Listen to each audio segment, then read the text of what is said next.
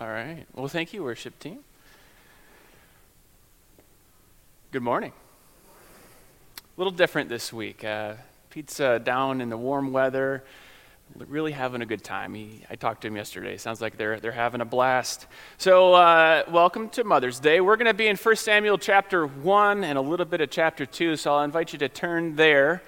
But while you're doing that, one of the things, if you didn't know, I used to be a middle school teacher. One of the things that I learned from my time as a teacher is that children are largely a product of their parents. If you're a parent, you know this. If you're a child, you're going to know it. Parents are, especially early in life, the largest influence on a child. Believe it or not, your parents played a huge part in making you, you. Well, we're going to be reading from 1 Samuel today, and we're going to be talking a little bit about Samuel, who you might remember from Sunday school. He gets this mysterious call in the middle of the night. He thinks it's Eli. It's not. It's God. He finally figures it out. Cool story, but we're going to start with Samuel's parents today. How did Samuel get to be the way he is? What were his parents like? How did they shape this godly leader? The book of Samuel, it comes out of a time of great difficulty for the nation of Israel, and it goes into one in which God's provision to the faithful is going to shine through. So in your Bibles, historically, prior to the book of Samuel, we had the book of Judges. And if you were with us in the last year or so, I believe we went through the book of Judges. And if you weren't with us, I'll give you a couple highlights here. The short version is this: everybody did what was right in their own eyes. The long version of the highlight reel goes like this. It says Israel ends the book of Judges, and it shows the actions of the holy priesthood, the Levites, and their actions can be kind of summed up in these last few chapters. In 17 and 18, we see that the Levites are in fact spiritually blind, and we're going to see that today as well. That hasn't changed. But in Judges 17 and 18, we're going to see this spiritual blindness, and in 21, we're going to see the elders who are supposed to lead the nation of Israel. They decide, they hatch this plan to go and kidnap a bunch of women as like prisoners of war and take them as wives. These are the men leading the nation. In between those, these same elders, they decide to go to war against each other, and they, in doing so, kill tens of thousands of people for something that could have been resolved otherwise. They did what was right in their own eyes. This is not a nation that is after the heart of God. This is a nation that is in need of help. They need the prophesied prophet of Deuteronomy 18, verse 15, which says this: "The Lord your God will raise up for you a prophet like me from among you, from your brothers. It is to him you shall listen." Spoilers, it's Samuel. We're going to get there. But God's not going to start this story with Samuel. We're going to start with his mother, Hannah. God's going to work through the most unlikely of people. He often does, but in this case, it's going to be a barren Israelite woman of a meager upbringing. She's from the middle of nowhere. There's nothing that makes Hannah exceptional in the eyes of men. But through Hannah and her faith, God's going to restore the priesthood, and he's going to restore order to the nation of Israel. God's going to show his love for his faithful people, but he's also going to show his dominion over human affairs. The very course of Israel's history is going to change for the better. But this story doesn't start that triumphantly. It starts, again, with Hannah. She's barren and she is distraught. She can't have kids. And like Hannah, even though we may not understand at the time, God can use circumstances that are difficult to bring about his will. A lot of things in this world are just a result of the fall and sin, but in this case, the hand of God is at work. And so even in these times of difficulty, we have the opportunity to bring glory to God. And so Hannah is faced with this decision. Is she going to take the opportunity to respond in faith even in difficulty? Let's start with verse 1 of chapter 1. "There was a certain man in Ramathaim Zophim of the hill country of Ephraim, whose name was Elkanah, son of Jeroham, son of Elihu, son of Tohu, son of Zuph, an Ephrathite. He had 2 wives. The name of one was Hannah, and the name of the other Peninnah. And Peninnah had children, but Hannah had no children. Now this man used to go up by year from his city to worship and to sacrifice to the Lord of hosts at Shiloh, where the two sons of Eli, Hophni and Phinehas, were priests of the Lord. And on the day when Elkanah sacrificed, he would bring portions to Peninnah his wife and to all her sons and daughters. But to Hannah he gave a double portion, because he loved her, though the Lord had closed her womb. And her rival used to provoke her grievously to irritate her, because the Lord had closed her womb. So it went on year by year. As often as she went up to the house of the Lord, she used to provoke her. Therefore Hannah wept and would not eat. And Elkanah, her husband, said to her, Hannah, why do you weep? And why do you not eat? And why is your heart sad? Am I not more to you than 10 sons? After they had eaten and drunk in Shiloh, Hannah rose. Now Eli the priest was sitting on the seat beside the doorpost of the temple of the Lord. She was deeply distressed and prayed to the Lord and wept bitterly. She vowed a vow and said, O Lord of hosts, if you will indeed look on the affliction of your servant and remember me and forget not your servant, but will give your servant a son, then I will give him to the Lord all the days of his life, and no razor shall touch his head. Normally, when you start a story, there's a little introduction, there's developing of a character, maybe there's some background info, and the book of Samuel just kind of launches right into it. You get 2 verses, we have an issue. The man has 2 wives, one has children, one does not. We hear of this man, Elkanah. He's got a wife that can't have children, but we also read that he's a man of faith. He makes yearly sacrifices. He makes a trip to Shiloh. He gives the sacrifice, but we also see that he loves his wife Hannah deeply. Remember, the Israelites, at this point, they only have the Torah for scripture, right? First 5 books. Knowing that, there should be some other Bible characters that are going to come to mind when we think of Elkanah. We have a man with one wife, and sometimes, in the story of the patriarchs, they would take a second wife as a way to make an heir for their bloodline. Maybe the most obvious example that we see in Scripture is Abraham. Abraham's married to Sarah, who's barren. This should start to sound familiar now. And he's told he's going to be the father of many nations, and yet he hasn't had a child yet, so he takes matters into his own hands. He gets Hagar pregnant. She has Ishmael. Now we have all of his sons and sons and sons. But yet God remains faithful to Abraham and to his promise, and Sarah does bear a child, Isaac. And then Isaac and Jacob, they both share similar stories. Each time something like this happens, a child of great significance is born. Isaac, he's the son of the promise. Jacob, he's the father of the 12 tribes of Israel. And here Samuel is likewise going to be a child of great significance. But we've got to go back to Hannah. Maybe you're wondering, why is her womb closed? Why is she so bent out of shape over it? But we quickly see that in verse 5, it's caused by the Lord. It's intentional. The Lord had closed her womb. And it's caused her great difficulty personally, but also shame before other people. Surely she's asked God, why me? Why is this happening? If God has commanded us as humans to be fruitful and to multiply, why then is she barren, and why are people today still barren? God has intentionally closed her womb for just the right time. God is going to use Hannah for a great work, and through Samuel, her son that's going to come, we're going to establish the kingship of David later on in the book. Because God closed her womb, it would require an act of God to open. This leaves God's divine fingerprints on the situation. But this isn't the only reason that Hannah's distraught. It's the root of the problem, right? She's barren, but it's not the only cause that we see. What is the other wife, Peninnah? What does she do? She insults Hannah again and again.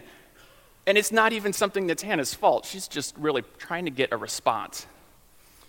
This isn't like a new development for Peninnah. We read that she does this year after year to provoke her to a response. Every time they sacrifice, this happens. One of the things, and I mentioned it earlier, we do it for Mother's Day here, is we get flowers and we hand them out to mothers. And by the way, that's today. I don't know if I mentioned that. It's Mother's Day. So if you haven't told your mom Happy Mother's Day and you're sitting right next to her, now is a good time. And as nice as the flowers are, there's some people who aren't able to have children. They're like Hannah, they can't have children. And so this might be a time where it's difficult. For Hannah, this is like Peninnah taking and rubbing that flower in her face. But it's not that nice. She's going to insult her marriage with Elkanah. She's going to just try to dig as deep as she can and make it hurt.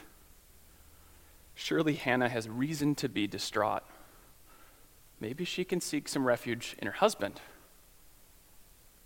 Elkanah, he seems to be a decent man. We see that he goes yearly for these sacrifices. He seems pious, and I would say he is. We also know that he loves Hannah, and he loves her deeply. He means well, he acts righteously, but he misses the point most of the time. Did you catch that in his questions? Peninnah harasses Hannah year after year after year, and Elkanah is either completely unaware of the fact, or he has done nothing to help her. Then he responds. Did you notice how many questions he asks? And he means well. He is going to comfort his wife. This is a good thing. But he makes all of her problems about himself. Isn't our love enough? It's melodramatic, isn't it? He's missed the point. He doesn't really understand her problem, and he's oblivious to it. So instead, Hannah is going to turn to God in faith.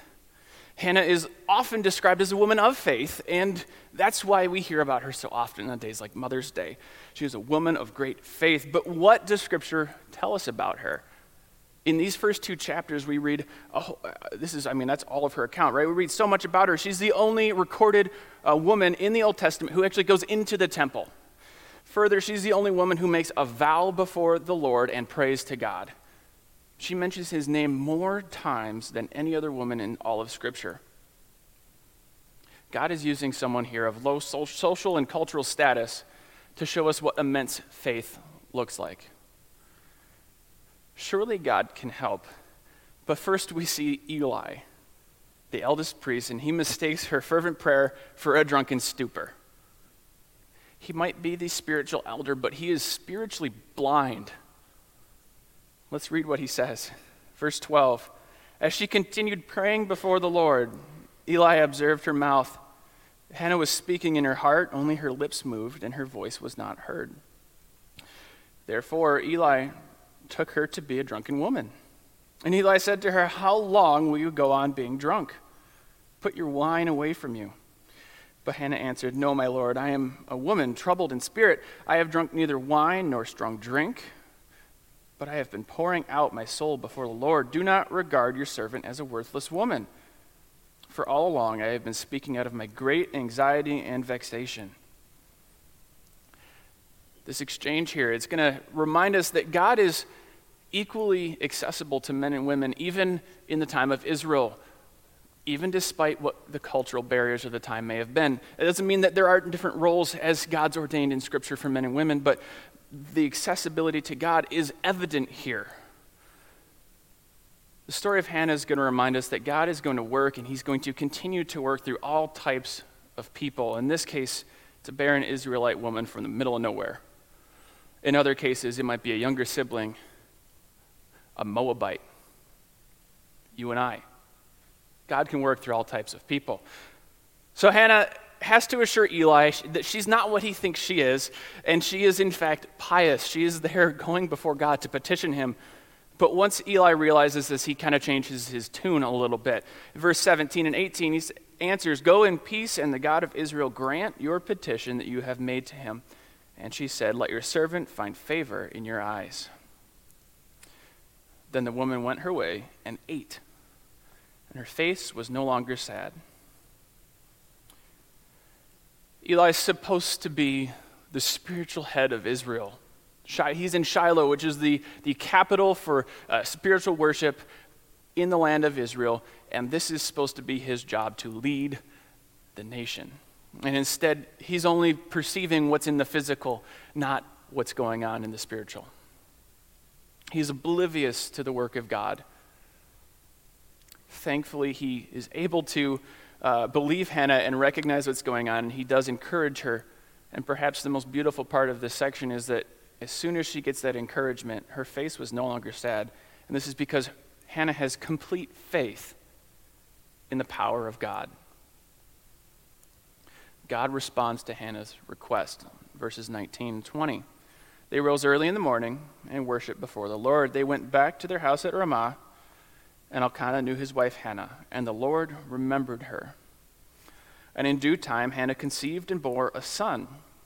And she called his name Samuel, for she said, I have asked him from the Lord. And here we see that Hannah's response, and therefore our response when God works, it matters. She went to God in prayer and asked for help.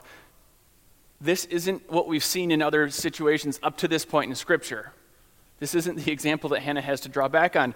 Jephthah in Judges doesn't do this. It ends not terribly well. The Canaanite woman in Genesis 16, same story, doesn't end well.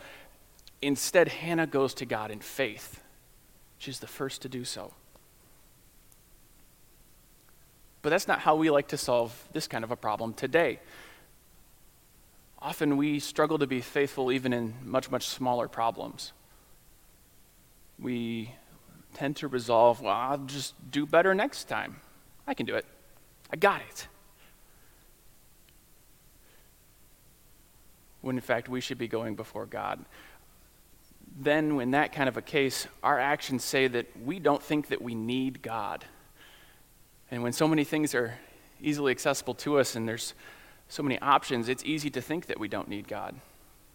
But Hannah's a reminder that we do. And if we aren't trusting God in the small things, then why would he answer in difficult situations like this?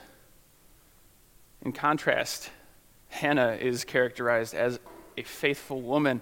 There's a commentator, his name is Robert Bergen. He describes Hannah like this. He says, Hannah was certainly portrayed as more intimate in her relationship with the Lord than Eli, the spiritual icon of his generation.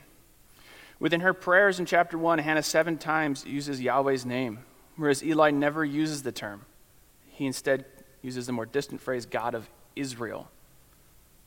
So how does Hannah respond? God has heard her prayer.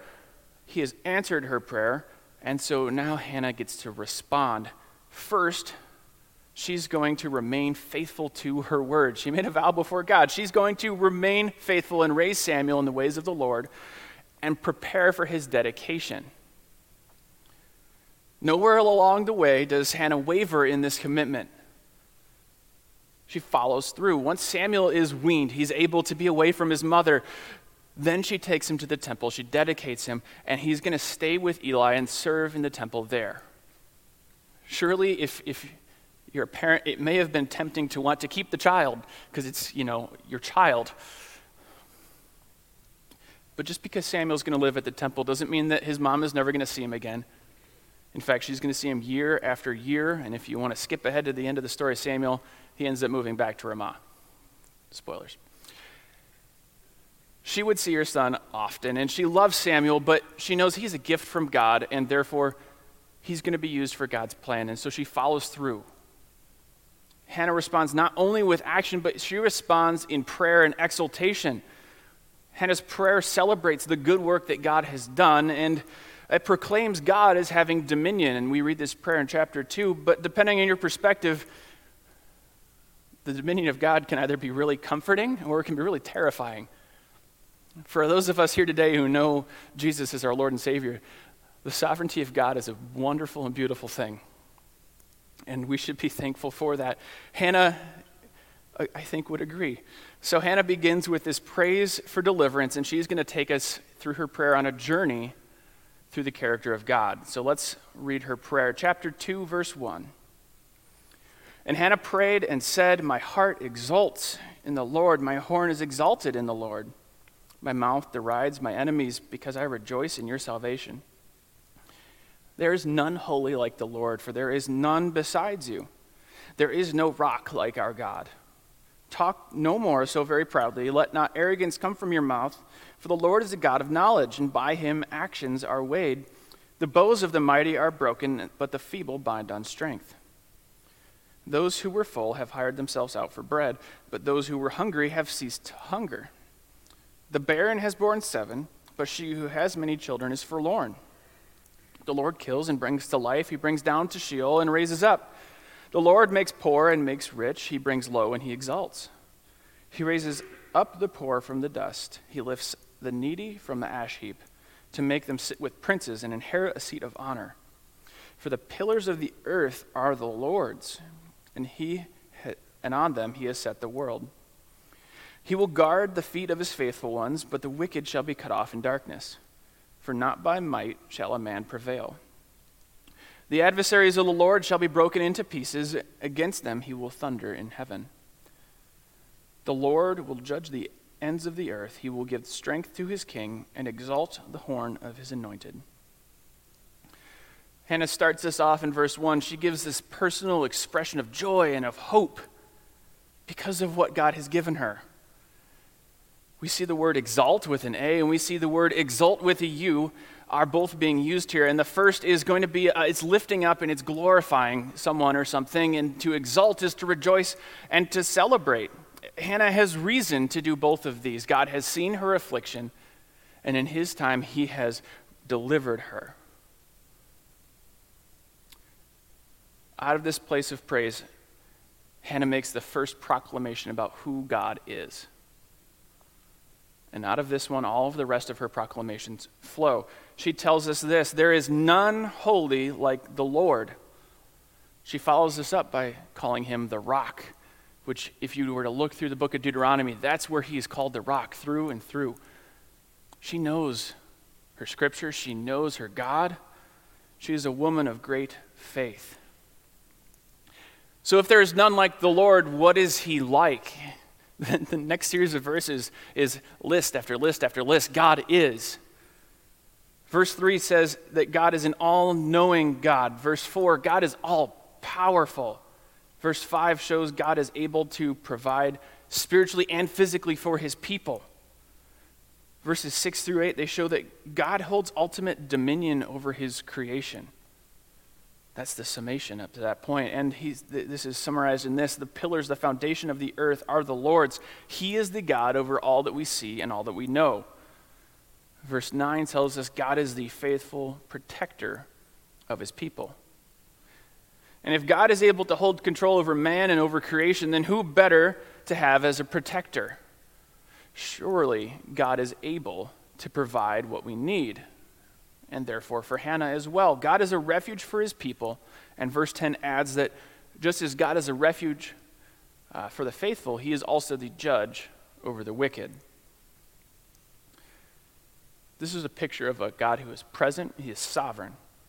He is magnificent in power, but he's a personal God. He cares and hears his people.